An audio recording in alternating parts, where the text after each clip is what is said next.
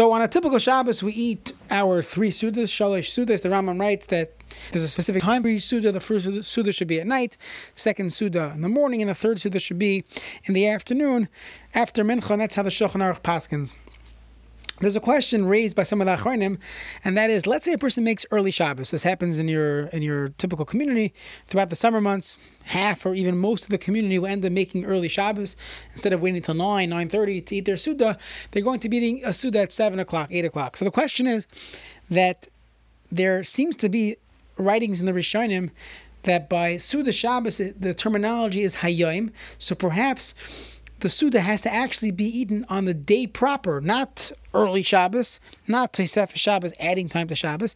That the seuda has to actually be eaten on Shabbos itself, and perhaps one should wait or maybe save part of the meal for after for after the stars come out, when it's really, really Shabbos.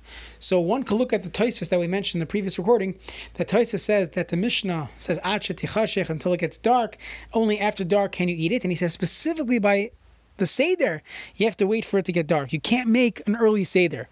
However, it seems like, and many Achronim bring a raya from this Tosfos, that on a standard Shabbos, even though it's not yet technically Shabbos, but I'm just adding on to Shabbos, it's called Tosefes Shabbos.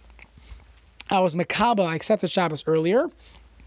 I am allowed to eat my meal and finish my meal even though Tzeitzik HaChavim did not arrive yet. So that's the halacha, that's how we paskin. And if a person does that, you are doing the right thing.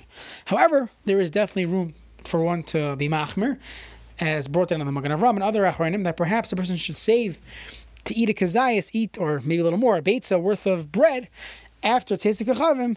So even though you ate your entire meal, there are people that will do this, that in the middle of the meal, they'll look at the clock, let's eat a little bit more, and they'll eat some challah to be yoitza. Those that argue on this Tosfos, but lahalacha, a person does not need to do that. It is simply a hiddur, a extra credit. You want to do it, no problem. But lahalacha will go with the Tosfos that once you accept the Shabbos, you could eat your seuda even before it says hakachavim.